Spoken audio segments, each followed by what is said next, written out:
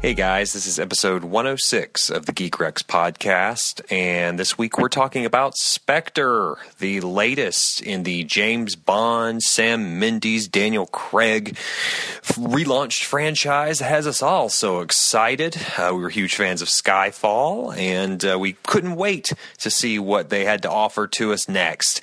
And we have a little bit of a pared down crew this time around, where I've got Hannah here right beside me, and we're joined by our friend all the way from the UK, Mr. Andrew Jamieson. Hello, good to be here. Yeah, Andrew, if you remember, was on our Interstellar podcast, and we're longtime friends, as you guys probably know.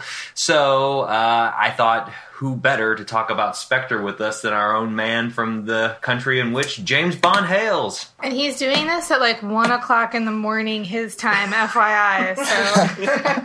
So I'm dreadfully sorry, Andrew. I appreciate your volunteerism here. So you're worth staying up for. Very, very kind. So let me start from the beginning here, and just to get grounding of your interest in James Bond in general. I know it's not a thing that appeals to necessarily everybody, but I'm just kind of curious before we get to the actual thoughts on the new film. What have you thought about the films in the past? Have you been a longtime fan of the franchise, or is this kind of the thing where you jumped on with Craig, or did you jump on with just Skyfall? Yeah, Andrew, what about you?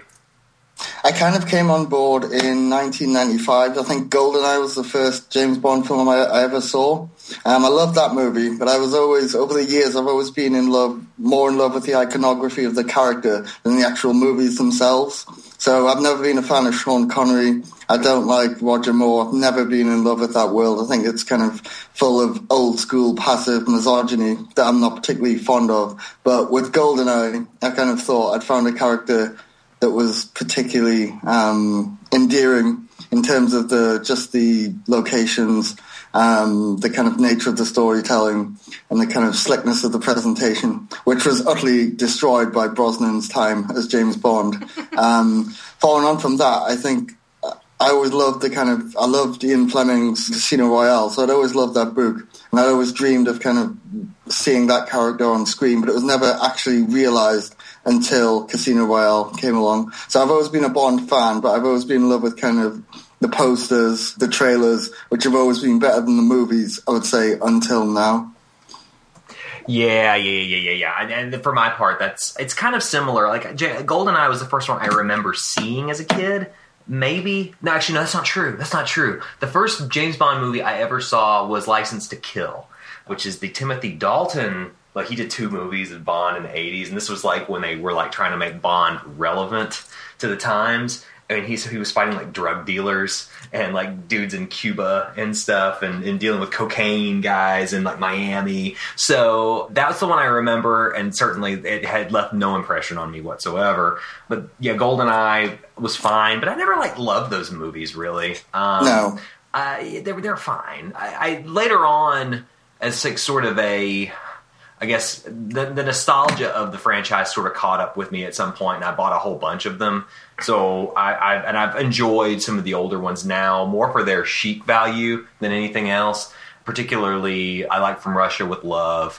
I like On Her Majesty's Secret Service a lot, for reasons I could spend an hour on. And I enjoy Goldfinger, and even the ridiculous Roger Moore entry, The Spy Who Loved Me, is actually kind of fun. I like Jaws, and some of the iconography there. Barring its political issues in all these films we talked about, there's problems. I mean, God, if you ever watch Live and Let Die, it's probably the most racist Bond film imaginable. Or the film where he puts on yellowface, which is even better. Sean Connery as an Asian man is a sight to be seen, and You Only Live Twice. But yeah, I mean, I'm a passive fan of it. It's not my favorite franchise in the world, but it's a franchise I at least appreciate for fun. What about you, Hannah? I would say I am disinterested is the best word for it. I really enjoyed Spectre, but I liked that because it was a good movie. Skyfall. But I enjoyed that because it was a good movie and not because it was a James Bond movie. Sure. And I just watched Casino Royale, and that one was pretty good. But I can't remember which ones I've even seen in the past. I know I saw a Brosnan one. I think there was Ice or something. It was really bad. No. Was there an invisible car as well? I think so. Yeah, I saw that one. Whatever that was. Like, they all run together in my head as just, like, generic and kind of bad. And then I saw Skyfall, and I was like, oh, okay, this is something I can actually enjoy. And then, like I said, Kyle showed me Casino Royale a few days before we saw Spectre, because we heard that you needed to do that. And I thought that was pretty good, too. But I'm definitely not, like, a fan of the series or needing to watch a Bond movie because it's a Bond movie. Yeah. So it sounds like we're all kind of in the middle here. You know, it's like either disinterest or, you know, moderate interest, maybe with a little more interest in the Craig era based on the films that we've seen and enjoyed. I would say that, because you mentioned License to Kill, and I think License to Kill came out in 1989, didn't it? And that was the same year Tim Burton's Batman came out. And I think License to Kill was the second movie that my parents didn't want me to go and see. So I think with that and Batman, it kind of took on a kind of, I don't know, late child rebellion thing in me, so I think that kind of stoked my interest in Bond to begin with. Well, yeah. I always liked Timothy Dalton no matter what, so it's that. Believe me, I would watch it any second. I understand what you're saying. Well, Andrew, maybe you can tell us. I'm guessing that in England, it's sort of like a socially expected thing for you to see this movie and talk about it. Like, is that the case? Are most people seeing it? Yeah, I think because I went to see it on the Monday just gone in our local cinema. They all of the staff were dressed up in dresses. The regional manager was there. We got kind of souvenir tickets, and it felt like almost a kind of patriotic event, as it were. So I think over here it's a very we do look forward to a Bond film. And I think no matter creed, colour, or gender, people tend to get severely excited over Bond. It seems almost part of our cultural heritage over here. And I think over the years, as Bond has kind of globe-trotted around the world, it's almost, back in the day, it was more of a kind of British Empire thing, whereas now it's more of a kind of way of basically all cultural icons are kind of special to us, and I think that's the reason why it's taken so much money this week. I mean, it's everybody at work was talking about it. And I think there is a lot of excitement, although some of it's subdued, judging from some of the responses I've heard from friends and the like. Well, it's funny to me that Bond is such a big cultural icon for Britain, because so many of our superheroes, so many of our movies feature British actors. They're just covering it up. Like, they're covering up an English accent. But, I mean, if you think about most of the big... I mean, Doctor Strange, Benedict Cumberbatch, a lot of the big actors now are English, which is kind of funny if you think about it. Yeah, wait till you hear Doctor Strange's New York accent in this one. I look forward to how that works out. The Daredevil show, he's British, right? Yeah, he is. Yeah, Charlie Cox, yeah. A bunch of them, I mean... Yeah, it is Superman. There's a pretty big strain of that going on right now. Which makes sense. I think the thing is with that, though, I think it's a sense of that they're British actors and characters, but they're very kind of much being taken into elements of a more American culture. Whereas I think with Bond, especially with this movie and perhaps the last one, because it's so predominantly a European cast and a kind of overtly British sentiment about the presentation of it, I think that's why we Brits get a bit monolithically obsessive about James Bond, I would say. Well, and that's fair. He's actually allowed to keep his English accent, so... Right. I can understand that. Yeah. So let's talk about Spectre in general. So it's the return of Sam Mendes to a franchise that I think at one point he said he wasn't even going to do another one after Skyfall.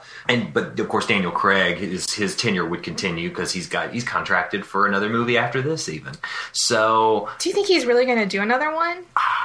He's contracted to do another one. He's also a producer of these films, so maybe. Do you think he's just talking so much shit about the franchise because he doesn't want to do it? I don't know. Huh. That's something we could talk about here shortly as we talk about our reactions to the film first. Maybe that'll play into the two. So with Spectre, it's interesting because with Skyfall, let me just jump back for a second. It felt as though Sam Mendes was turning away from sort of the internal storyline that was building up in Casino Royale and Quantum of Solace. Basically, there was this story of this organization, Quantum, and James Bond attempting to get revenge on the death of his loved one, Vesper, At the end of Casino Royale, he chases after them in Quantum of Solace, and he learns that there's this whole organization that he has to fight against, and this idiotic environmentalist, Mr. Green, blah, blah, blah. Skyfall, didn't touch on any of that. Skyfall was more or less a standalone entry, though I guess you could find some thematic underpinnings between the two. But Spectre completely turns face on that and returns to the secret society plot that was inherent in Quantum of Solace and sort of maximizes it to the absolute nth degree, mainly because they just got the rights to Spectre back from Kevin McClory, who was the guy that created Spectre and its lead villain, and had been in a lawsuit with Eon Productions for years over it. They got the rights back, so they created this movie. So anyway, with Spectre, basically James Bond is still seeking potential revenge against this organization that may have had something to do with his past. It opens with a bravura action sequence in Mexico, and it lends itself to sort of two plots. There is James Bond chasing down the secret society, which we eventually learn is the aforementioned Spectre, and this sort of Big Brother Edward Snowden style surveillance plot that ties in Ralph Fiennes' M with Andrew Scott's C, who is sort of the new bureaucrat that's coming in to take over things in this merger between MI5 and MI6, sort of the two major, I guess, spy intelligence organizations in the UK. So these two plots kind of converge, and that is sort of makes the centralized point of Spectre as our favorite spy finds that all of the events that have happened in his life have sort of converged in this one film, and everything gets kind of re-referenced. So that's just sort of a generalized, non-spoiler version of the plot, since the film isn't out yet in the US. If you guys want to get into spoilers, that's fine. Just give me a warning on that. And I'm just curious, Andrew, you saw it first. You saw it Monday last week. I have a feeling I know how you felt about the film, but why don't you let all the listeners know? I thought it was absolutely fantastic. I think Sam Mendes, he builds his scenes well. I like he kind of uses the frame to tell a story, more so than most blockbuster directors you find these days. To be honest, when I saw the film, and this is very sad, but I go back to a line from GoldenEye, where Sean Bean, who I think is playing 006, he says something like to Pierce Brosnan, "Of all the vodka martinis, silence the screams of the men you've killed, or do you find forgiveness in the arms of all those willing women for the dead ones that you failed to protect?" So I think I've always loved that line, and I thought I'm going to get into spoiler territory here.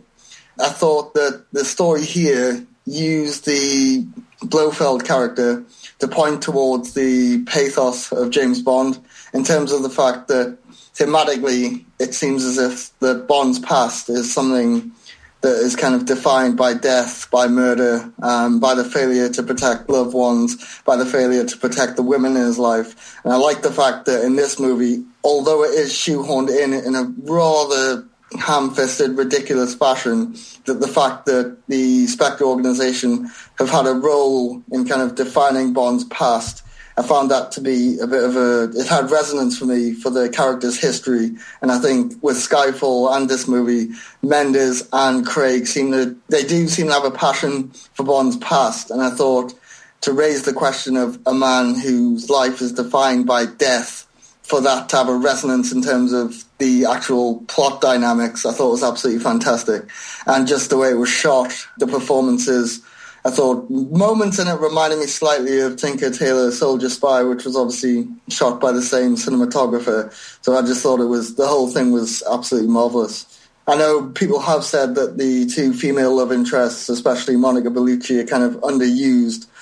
But again, I think that even with the female roles, I think love in a Bond film or his relationships with women, it's either a sensual thing or it's a almost symbolic element of the plot that has to be kind of glossed over quickly, which is why I think that obviously people have said that Leigh Seydoux and Bellucci aren't given kind of much to do. I agree in terms of Bellucci, But I do think that I enjoyed the symbolism of his relationship with the female characters in the movie. So I really enjoyed it, as you can tell. I think the romance stuff is what I found the most irritating, personally. I think I could have handled... So there were two kind of ridiculous things going on. Mild spoiler territory here, but the bad guy, and his motives and his relationship to Bond and all of that gets a little bit ridiculous. And then his second romance, I can't even remember the character's name, the blonde girl. Madeline Swan. Swan. That romance is super ridiculous and underdeveloped. And I feel like the bad news for this movie is that those things happen at the same time. Yeah. So the movie goes from feeling like a really good, smart movie to feeling like a disaster really quickly because it's leaning on something that makes sense. And, even if it's maybe an overdone plot, like Kyle pointed out, the whole surveillance thing was a lot like Winter Soldier. I'm okay with that because it's timely and it's a big issue right now and you're going to see lots of movies about this. So I was fine with that. But then I think the intersection of these two ridiculous characters kind of blew the ending for me, if that makes sense. I understand that one movie isn't a lot of time to develop a romance, but, they wasted time by introducing Monica Bellucci and then not using her. And then they didn't really go anywhere. Like Casino Royale, I bought his attraction to Vesper and I bought that romance. But here it was just like, I don't know, I was waiting for some like sick joke where he's sleeping with his daughter, Yeah. And it was just so like, this colleague his age, he's hooking up with his daughter, and it was just rushed and bizarre. And like I said, it intersecting with the bad guy at that moment, professing her love with that ridiculous thing I happening. thought that was romantic. There's something wrong with me, but yeah, I thought that was really romantic. Yeah, at that moment I was overwrought with emotion. But yeah, I liked that moment. I really enjoyed it. Yeah, there's a bit of I don't know. It's not that Daniel Craig is that old. He's not even 50, I don't think. So No, but how young was... Lea Seydoux, she's definitely in her mid-20s. Literally, he could be her dad. Yeah. And it wouldn't even be that weird. Yeah. Like... well, there's also, I felt like they were sort of developing as a father-daughter pair. That's what I'm saying. It was kind of like, I'm watching out for you, your dad sent me, and it felt kind of paternal. It felt like Batman Robin in a way. So I got really creeped out when it turned the other way. Yeah, I could see that, because I felt that too. Like, when I was watching the movie, as they were sort of developing this relationship in the second half of the film. Yeah. Because to me, this is a movie of two different halves. But in the second half of the film, when they're developing that relationship, hanging out in the hotel room, she spurns not even an advance, but maybe an advance, and then it turns into... And then I'm like, okay, so they're just going to be literally sidekick and superhero. I get it. I'm totally on board. And then it did turn into a romance when they had sex on the train. Yeah. So... They said, once the train stuff started, to me that's where the movie literally, it sucks to say it, but it derailed. Like it did. It went off the rails. And it was like this thing I thought they were being really smart about doing. I guess that was just biding time. They're not going to hook up yet, but they will hook up. And I guess it doesn't help that I think Lea Seydoux not the greatest actress on the planet either. It's not, the material's not her fault, but she herself doesn't necessarily salvage said material to make you believe it. It's just kind of boring, That's fine, though. It wasn't her. If she was, just not hooking up with him, it would have been better. I know, but maybe this is a continental Europe thing, but I thought she had rich charisma throughout the whole movie. I thought it was fantastic. And I think their love story is, I agree that it does occur too quickly, and there's not as much chemistry as there was between Bond and Vesper Lynd in Casino Royale. But the thing here is, I think is it Christoph Waltz makes the point later in the film that they are suited to one another because they've had the same kind of background in this shadowy world of intelligence and huge organizations that take over the planet and things like that. So they do, maybe the bond between them bad pun, I'm sorry, but maybe the bond between them comes because of that sense that they are cut from the same shadows that Bond comes from. that's what I took from it, because I was actually thinking this is absolutely ridiculous when I was watching it. But then the second time I saw the movie, I did think maybe that happened so fast because they've got that natural chemistry that comes from living in this world of kind of death, espionage, and a past defined by death. So, but yeah, that was what I took from it. But I think you can look at it from his perspective that way, but I just kept thinking about it from her perspective, and it was just like, oh, daddy issues, you know? Yeah. I don't know. Even the Monica Bellucci character, I think they do seem to understand the quality of the actress they've got in. And I think when Bond comes to, press her up against the mirror in a strange fashion, before that happens, when she's walking through her mansion, I think it's Andreas Scholl as the composer, and there's that operatic music playing. And I think that does give her scenes, two of them, the gravitas that her being in the film requires for the small amount of time that she is in it. So, yeah, I did absolutely love that moment in the movie. But Monica Bellucci will always do that to me. Well, sure. So, yeah. It's Monica Bellucci, who I wish had switched places with Lea Seydoux. I would have liked that better. I mean, obviously the plot wouldn't have made sense. It almost kind of felt like they had their Bond girl picked out, and then all of a sudden someone was like, Monica Bellucci said she'll be in this movie. And they're like, really?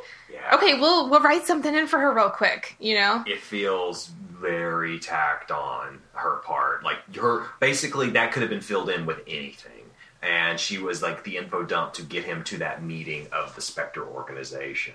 Which, what's funny about that whole part of the film is that that's the part of the movie that I like the best. Yeah. Like, from the beginning, when we were talking about death earlier, the whole Day of the Dead sequence in Mexico was that was awesome. Fantastic.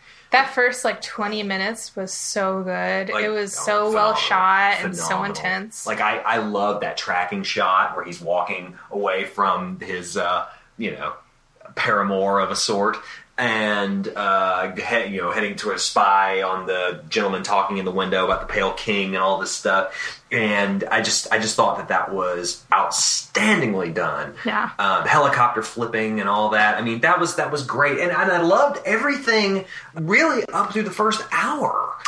It's kind of a shame because if the film order was reversed, I think, like if the cheesy romance and silly bad guy stuff had come up front, and then that kind of stuff had come on the back half of the film, I think people would be calling this a much better movie because you tend to walk out remembering that ending. Yeah. And then while we're talking about it, I'm like, that beginning was really, really good. But you kind of forget when you leave the theater. You're thinking about the last thing you saw. The beginning part is definitely like the highlight of the film for me. And unfortunately, it's sort of it's kind of all goes downhill from there. I enjoyed what's instituted there at the beginning, especially because I felt like Mendes and the multiple screenwriters that are involved in this film were trying to bring back some of the more late period Sean Connery elements of this whole franchise with Mr. Hinks, the big muscular Dave Bautista character that's like stalking James Bond throughout. I liked that guy. Great, yeah, great. Easily the best villain of the film. By far. There kind of were three villains, and he was the best one. I mean, I'm a big fan in general of the henchmen in Bond movies. I love Odd Job. I love Jaws. And I think that Mr. Hinks is sort of like in that same cloth. So to have this unstoppable sort of stalker coming after you, that was a pretty exciting moment. And actually, him disappearing sort of dovetails with the moments that I don't like about the movie. That's when things kind of veer off into like sort of, no man's land for me. But, in the beginning, you've got that beautiful Sam Mendes, Van Hoytema shooting that's reminiscent of Skyfall, the stuff that everyone still talks about. They still say, boy, remember that Shanghai sequence? Remember that sequence in rural Scotland where the fire is all over Skyfall Manor or whatever? And the fog. Oh, my God. Just gorgeously shot stuff. And it felt like a lot of that was being repeated. Like, there's this scene where Daniel Craig is walking into the snowy caps of Austria, wherever in Austria he is that snows like that. I have no idea. But he's walking into that sort of derelict-looking house, and I'm like, oh, yeah, that's a shot right there. And after that sort of goes away, it becomes a much lesser film to me. Like, it becomes much less interesting, especially once Christoph Waltz really veers his head, you know. Yeah, I almost would have loved it if you never really find out who Christoph Waltz is. Like, he was so good when he was just kind of in the shadows and making creepy statements and in the background working the strings, you know? Yeah. I wish they'd almost, like, held out another film for his reveal. How do you two feel about the boardroom scene?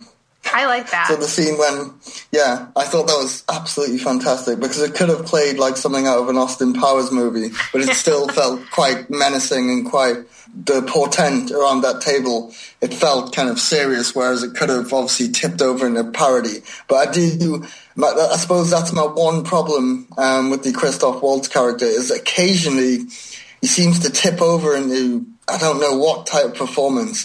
When kind of just at the end of that boardroom scene when he's welcome James, you know, okay, this is not menacing. This is just strange and quite uncouth. So no, I never felt the threat coming from him as the leader of this organization. Although I did love his performance, and I loved the moment when they show Madeline Swan the footage of her father killing himself. I thought that was absolutely marvelous. It was when the film, for me, tipped over into kind of an actual kind of sense of excitement and terror, and that there was actual stakes at play here. Because at times in the movie, it did feel a bit like the stakes weren't too high, before it's obviously personalised with the last act when he saves the supposed damsel in distress. But I did enjoy Christoph Waltz's performance. It was fantastic.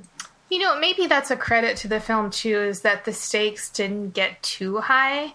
Like, thank God, at least, that this isn't another film where the ending is about the end of the world if the hero doesn't do thing X or deactivate thing Y or whatever. Like, it was a very menacing threat and kind of like the consolidation of power and maybe terrorism to some degree, but it wasn't like, you know, press the button or else we'll lose 20 countries to nuclear bombs. Like, it was a little more like realistic than that, I thought, which I appreciated.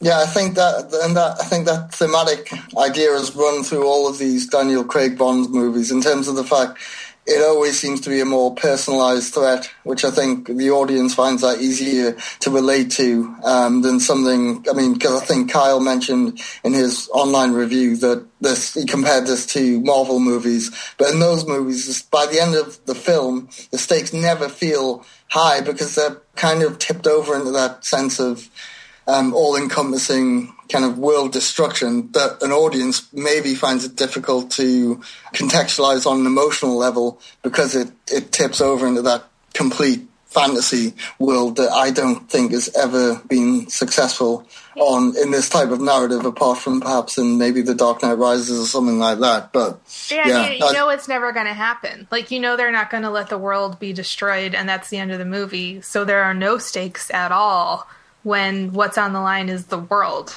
you know? But when it's a person or even an organization, like, I wouldn't have completely put it past them to have ended the film with Bond being shut down for now, you know, and maybe he has to make a comeback in the next movie or whatever. Like, that's not out of the realm of possibility. So I like that the stakes are something that could genuinely occur. I guess I don't fully understand what the stakes were.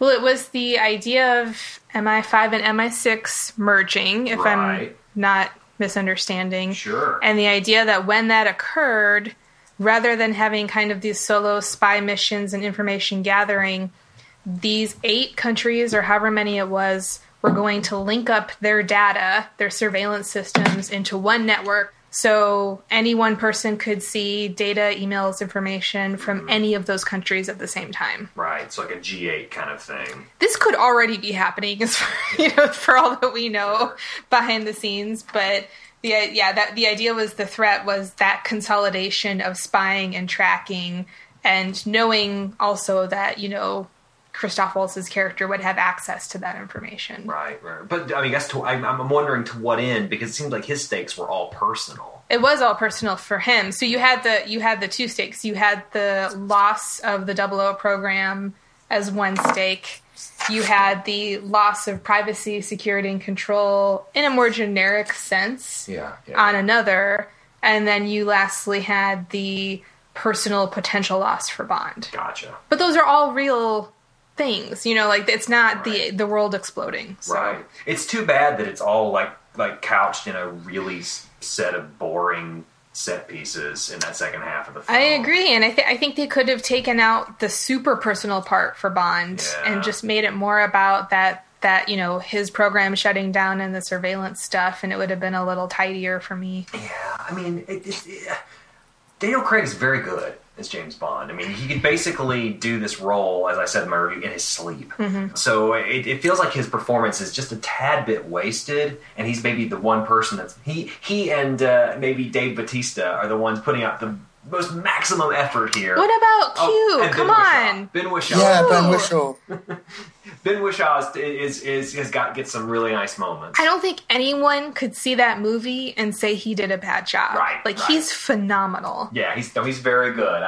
It's just, there's a lot of characters, and that's another one of the ones I forget. I guess, you talk about cutting out the personal stakes, though, and I think that is unfortunately... That's where the film's sort of leading to in the second half. It's all about these personal stakes between Bond and...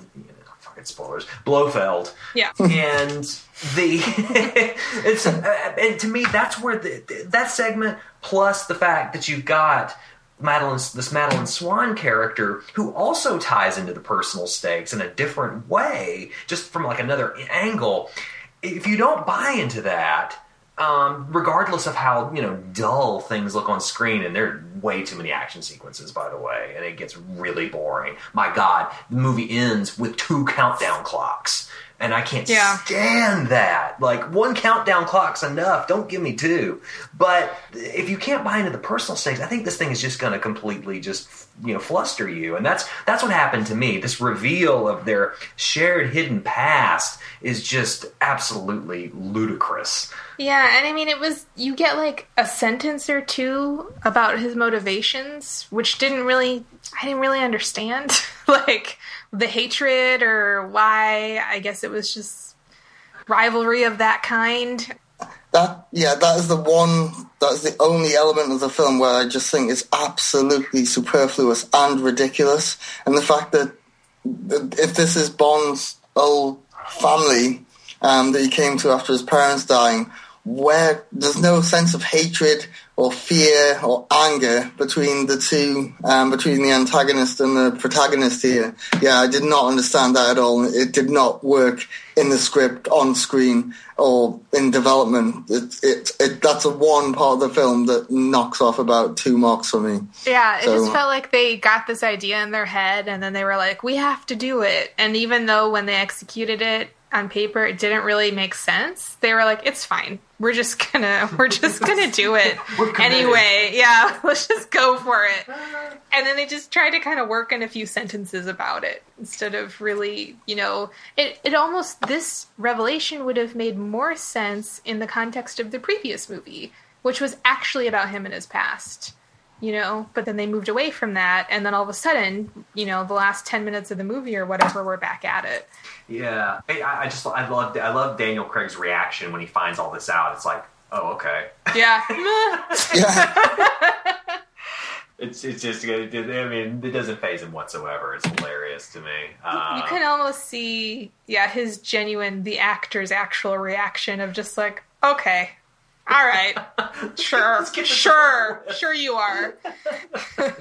and as Andrew notes, Christoph Waltz, man, he is a 2-time Oscar winner, but he is really one note. He plays one character, and he plays a really boring version of it here. They definitely seem like they were going for Moriarty Well, that's maybe, what Blofeld is, right? Yeah. In Bond mythology, Blofeld... I mean, Dr. Evil's a parody of Blofeld. Yeah. Which made me wonder if we'd ever be able to take Blofeld seriously again. But the answer is no. Well, I thought enough time had maybe passed. No, the answer is no. But he's just so ineffectual. He's such a paper tiger in comparison to the physical threat of Mr. Hinks that it just doesn't come together at all. And he's got needles. He's the world's most boring acupuncturist. He's got needles. I guess he wasn't that good at them because they didn't do whatever they were supposed to do. But theoretically, scary needles. No, but I've got a dentist appointment in about 2 weeks' time. So let me ask about this. So we're at least in agreement that the Blofeld plot does not work. And there was one thing that really stuck in my craw, and I'm curious about y'all's opinion on this. He takes the claim of being responsible for everything that's happened in the past 3 films. And I heard that, and I felt like that there wasn't much resonance to it. It wasn't really explained. You just said, I was responsible for all that. Silva, Mr. Green, Le Chiffre, it was all me. It was all Spectre. And he doesn't quite say it that happy, but I don't know. To me, when I saw that, I couldn't help but feel like it weakened the films that came before it a little bit. Like, it almost cheapened the threat of Le Chiffre and of, Javier Bardem's wonderful Raul Silva.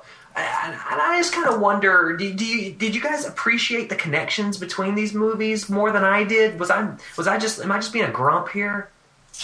I think the connection that they make reference to is more of an overarching kind of dynasty that have been against Bond. But I don't think it's this... I think the specificity that the Blofeld character gives to Bond when he's saying this was all Spectre, I think that's more of his ego coming across than it is his actual role in the events. But again, I think that is used more of a symbol than it is in terms of the actual plot dynamics of the other films. And I do like the fact that if this is the end of Craig's time as Bond, which it probably isn't, but I like the fact that you do kind of go back to those earlier movies and the kind of the implications of those events become clear again in this set of films, because most Bond movies just ditch the other movies and don't continue on, whereas this, I actually like the fact they did make reference to past events, but I do agree that it felt very shoehorned in to the movie. It was not done in a very elegant way at all. So yeah, I would agree. I think there's a way they could have maybe made it work, which would have just to have been, in all of these movies, you've got these people with insane amounts of wealth. It's all about money and how they're using their money and how they're getting more money. So if they had made it a little broader, like, I've gone out of my way to fund people who want to hurt you, that I could buy. If it's just like, I've backed these organizations time after time or something like that. But he made it seem more like I've indirectly killed all the people that you've loved, and I've made it a point to always kill them. And I'm like, how did you kill them? What did you do? Like, it just worked out that way. And that was the part I didn't... He made it so personal. It was hard to buy. But doesn't that slightly fit with the ridiculousness of the presentation of Blofeld himself? So he is the type of guy that his ego is that big that he would come in and just say, James, this was out of my doing. And that kind of over-the-top kind of sensibility that he has in terms of his own belief in his own ideologies and what he wants to present to the world. He would obviously think that it was the hand of himself personally that had a role in all of these past events, rather than it being just this kind of, as you say, the financing of all of these illegal operations around the globe that have actually affected one of the people that he sees as interfering with the business of this organization, I would say. So yeah, I did like that. Yeah, I mean, I can see what you're saying. Like, maybe his truth isn't the truth, but then tell us what the truth is, in the movie. Because otherwise, that's all we've got is he's somehow magically responsible for everything. And it's like, how and why? Yeah, they're not able to land the description of how Spectre really truly connects to every other film. Because he said so. I mean, the magic ring has an org chart in it, apparently, that tells you everything you need to know, it seems. But it's still, I mean, if you look at the motivation of a guy like Silva or Le Chiffre, they don't give a shit about Bond, really. No, Silva wanted him. Yeah, right? yeah. And it has nothing to do necessarily with Blofeld. Well, and you can see how Blofeld could find someone like that and know that he's got a vendetta against them and say, yeah, go, kill it. Go ahead, here's some cash, whatever. That's fine. But they didn't present it in a way that made sense. It had me really kind of furrowing my brow and wondering what was going on or what explanation was going to come. And then it didn't really come. So I like Skyfall so much that I want that to be the bad guy of that film. I don't want to think, now in the back of my head, in the continuity of this series, that guy is funded by somebody else. Well, everyone's funded by somebody else. I mean, that's just how it is. So, but do you two think that this almost retconning of those movies, do you think it's as bad as Captain America: Winter Soldier? Because that film has now it's ruined a set of films I don't really like anyway, but that retconning did just make me think this is absolutely unbelievably ridiculous. Whereas with this, it didn't feel as if when I watch those other Bond movies that I'll suddenly be asking questions of them more so than I would be after seeing this movie. Whereas with Winter Soldier, when it was kind of the whole conspiracy, it does not work within the narrative of all those movies, I don't think. You mean like the Hydra concept? Yeah, the Hydra concept. I don't think that works. Similar, isn't it? It's kind of similar. Yeah. I mean, I think our friend Chris Tapley, he said that they should have been honest and just called it Hydra instead of Spectre, because they run pretty parallel, in certain areas. Even though you say it's relevant, there are some very similar beats between the Winter Soldier and Spectre. But I guess my point is, I'm not going to hold it against it for being topical. No, I get that. But just be a good movie and be a topical one. If you're treading the same ground as somebody else, do it differently or do it well. It just kind of broke my heart a little bit, this movie. Like, I haven't been this deflated about a cinematic experience in a long time. Well, you didn't see Crimson Peak. So. Well, no, fair enough. But there's... it is because of the promise of so much of this movie. There was such a great team behind it, give or take the writers and all the issues that was going on in the pre-production process of getting the script together. And there's a lot to talk about there probably, but I won't get into it. Basically, almost the entire team, barring Roger Deakins, returned for this comeback. And did the writers return? Yes. Yeah. Yes. Okay. So John Logan wrote. Wade and Purvis wrote the original draft of Skyfall, right? John Logan came in and rewrote it when Sam Mendes came on board. On the other end, in Spectre, John Logan wrote the original draft of Spectre, which then Wade and Purvis came in to apparently lighten up some and to make funnier and add a little more. But that's it, just stuff. adding a few jokes, or did they change the plot? No one knows. No one really knows, but what I've read from online reports is that they may have just lightened it up some and made it less of a dour experience. So we could still blame John Logan for the major, flaws of this film, if you see them as flaws. Yeah, because, the big flaws are conceptual, I think. Yeah. So. I think the only thing is, though, Skyfall itself, because it's not, as you said earlier, it's not defined within this universe of Bond, it's kind of separate.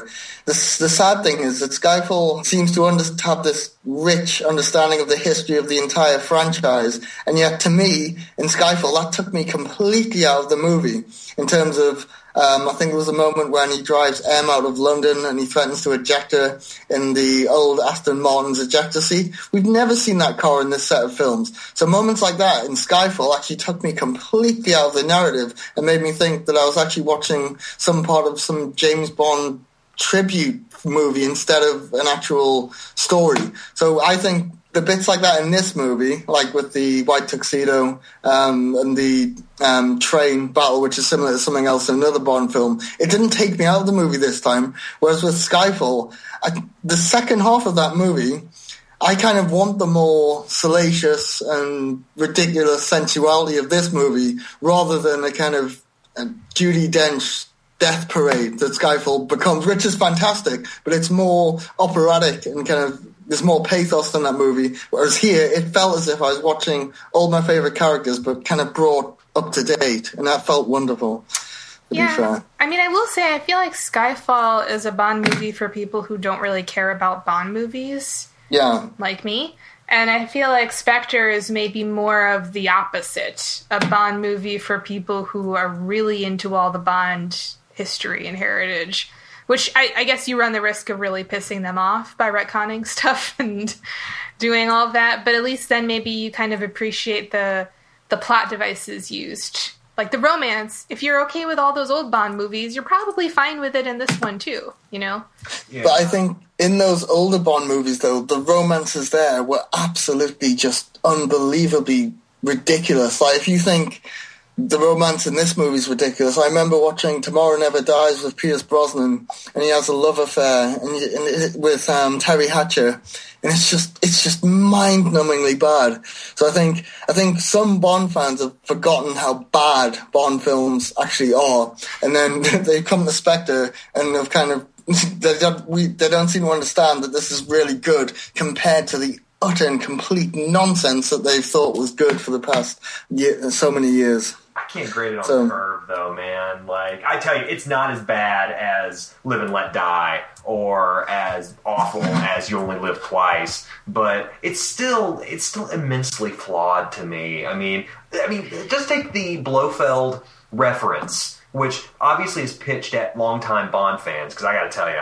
Blofeld hasn't shown up in a movie in, 40 years, okay? Right. I wouldn't have known who that was. Exactly. You told me before we saw it who you thought he would be, so I kind of roughly had an idea. But that reference falls almost as flat as the Khan reveal does. And as a matter of fact, in our audience, when we saw when we saw Star Trek Into Darkness early, which is what I was just referencing without mentioning, at least people reacted to that. Yeah. I feel like nobody reacted to that Blofeld reveal, and maybe that's bigger in the UK, but that was like, wait, why does he have a different name? What does that mean?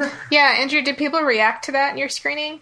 I was shuffling in my seat and almost having a panic attack when that happened. But no, not many people did, to be honest. Even here, I think you heard a few sighs in the audience, but there weren't gasps or cries or anything like that. It wasn't, I think we all knew that was coming, really, which I find a bit, I wasn't offended by it, but I'd like to be treated with respect as an audience. And instead of saying that you're not Blofeld, it would have been nice just to know that that's what we were getting with this movie. I felt like the director had done a bit of a J.J. Abrams, and it kind of, he's not Khan, it's not Blofeld. Yes, it is. We all know it is. Did you say it wasn't? Yes. Oh, yeah, really? he said it wasn't so many times. So yeah, it almost would have been better if they weren't trying to surprise you with that. So they did that with Talia in The Dark Knight Rises, but that did not wind me up at all. Whereas here, I just thought, I've known it's Blofeld for the whole movie, and now you're going to tell me?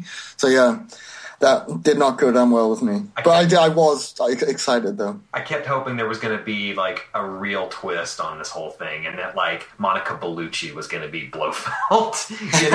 Really shake this up, and that he was just going to be a decoy, like Ken Watanabe was in that Batman movie. But instead, it was exactly as things appear. And that's fine. I don't need major twists, because the twist they gave us fucking sucked.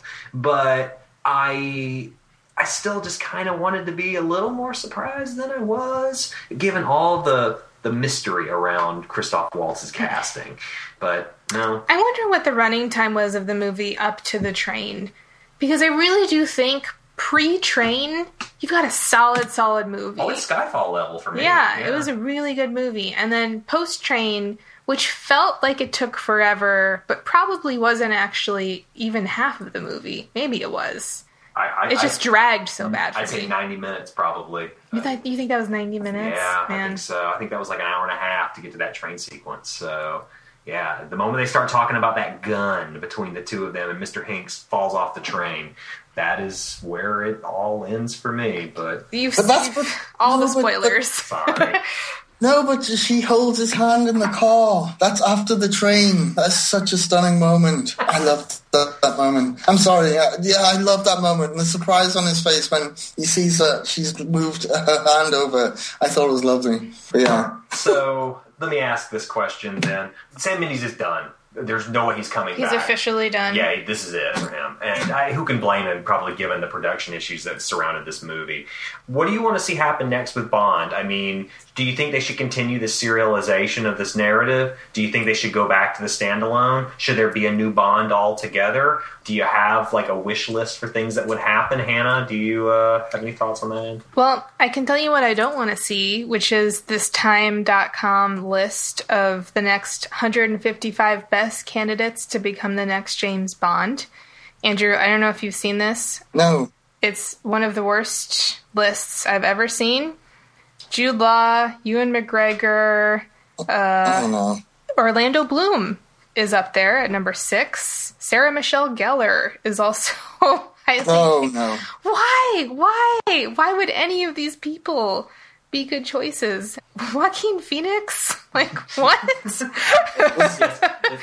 Michael Fassbender not on the list? This is so bizarre. Scott Speedman? Like, why? Is he even alive? It's such a random list. I like his Bond, Daniel Craig, but I wouldn't mind a change up in terms of who. I feel like it's really boring to say Idris Elba because that's all anyone has been saying for the past year ever since the Sony hack. But that I really think he'd be a really good Bond. And I think one of the essential qualities for being a good Bond, and what's so flawed about this list from Time, is that you need to have not already played this part essentially a million times. And I think a lot of the candidates on this list, they're picking them because they've done, guns and chasing and espionage or whatever. But I think, like, Idris Elba has done the detective side of things a bit, but he's done a lot more than that. And so it's why I think he would be a good Bond. Yeah, that's a good point you raise. I mean, Daniel Craig had that movie Layer Cake with Matthew Vaughn, which was sort of his guns and crime type film, action film. And then you had Pierce Brosnan, who played Remington Steele for years and years and years in England. I think it kind of cheapens the casting if you go with someone who's just done that archetype over and over. Yeah. And I think you bring something more complex to the character if you pick someone who's done dramatic roles and more serious acting, and that's why I think Idris Elba would be a better choice. Idris Elba was Luther, though. That's what I'm saying. He did a little bit of that, although not really the same. He definitely wasn't seducing women and running around with a gun and shooting people. That was a different kind of a role, and certainly his role on The Wire was completely different. Right. He's done a lot of really different things and could bring a lot of depth to it. But in general, I just think someone who's both strong looking but has serious drama experience would be a good choice. I really hate how many comedian type people they put on that list. I would not want to see a funny Bond. I like the serious dark Bond, please. Andrew, what about you? What I think they should have done with this movie was to say, this is the end of Daniel Craig, and let this Bond go off into the sunset with his love interest, and then that's fine, and then you can start over. But instead, I think we might get kind of another sequel to this film that'll continue on this plot and narrative, which I don't particularly want. I think the next Bond, I would not want it to be Idris Elba, simply because Fleming's character, it's nothing like Idris Elba. So I would not want him to be the character simply because he has the necessary gravitas. He's a tremendous actor, absolutely fantastic. But is he James Bond? To me, it has to be, I would go for Michael Fassbender. But I know that obviously he has the dramatic chops and he has that sense of almost cold malice about him that I think would be good to bring to James Bond, the character. But I don't know where they go after this, to be fair. I know that Barbara Broccoli, I think she's a really gifted producer. And I think she is good at bringing all these disparate elements together. But I'd like to see Fassbender in the role and perhaps just see where it goes. But yeah, actually no, I could take another Madeline Swan James Bond love movie, to be fair. So yeah, I would like to see this creative team continue, obviously minus Sam Mendes. But they've left it in a bit of a quandary as to where to go next, just with the ending feels a bit definitive to me. But Casino Royale was so different for the series anyway, because it was the first time, because Bond has been such a static character throughout his entire existence, other than changing actors and changing tones. these movies never really connected except in the most superficial of ways. With Casino Royale, you had your first, like, okay, we're going to actually go back to the beginning. And this was our first real, actual, legit reboot of the series. So you've rebooted it. What do you do next when you have to change actors? I mean, do you pull, like, what happened when George Lazenby It's like the Doctor. In? Like, light will shoot out of his arms, and then he'll change faces. He'll regenerate. No, but I mean, what George Lazenby did when he took over the role from Sean Connery, to some people's thoughts unsuccessfully, first line he had was, "Well, this never happened to the other guy." That's funny. And it was just a cute little throwaway line that has spawned horrific fan theories that will never go away. But I feel like sidestepping is the only answer here. You can't reboot again, because if you do, you run the risk of an Amazing Spider-Man kind of thing with Andrew Garfield. No one wants to see that again. And, I mean, I feel like it's a danger. So if I were in charge of the Bond franchise, I would look at potentially, I would never remake any of the old films, but if there are any Fleming novels still left to be sort of unearthed, and I don't know if there are or not, I'm not familiar enough with the source material, perhaps a straight adaptation. There are none? No. I think they've run out of titles now as well. Oh, okay. Even short stories are gone with Quantum of Solace. The most recent thing that was published was a grotesque letter that Fleming wrote to a production colleague or something, informing him that Pussy Galore was actually a lesbian, but Bond had liberated her from that something that he describes as a sociopathic trait, which was just an interesting window into the times, I think, when Fleming was alive. But yes, I saw that published today and it made me sick. But yes. There's a part of me that almost wishes that period pieces were more successful, because I feel like James Bond is still like a relic of the Cold War. And when you don't have the Cold War necessarily involved in his storytelling, some of the charm gets lost a little bit in favor of this sort of Jason Bourne type storytelling. So, but those movies don't sell, so you can't do that. So here's what I would do. I would probably bring Martin Campbell back. Boring Martin Campbell, and I bet this may be what happens. As much as Green Lantern may have hurt him, he did direct GoldenEye, he did direct Casino Royale, both of these sort of reinvigorations of James Bond. I'm sure Barbara Broccoli, and this is what I would do too, I would go hire Martin Campbell again, and I would probably make the progressive move of hiring like Chiwetel Ejiofor as James Bond.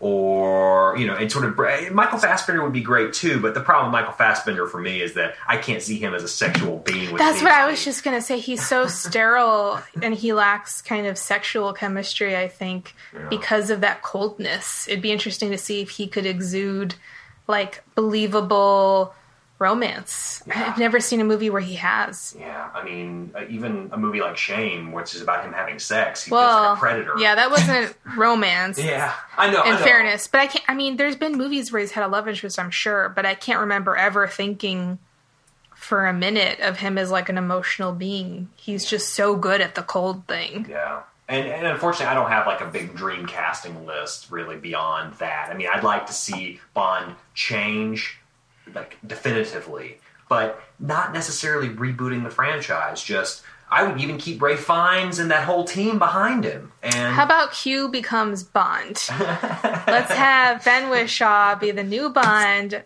Smart is the new sexy, right? And that can be, he's everyone's favorite part. I'm just kidding. That would be terrible. No one would like it. But yeah. I would. I would like it. I would too.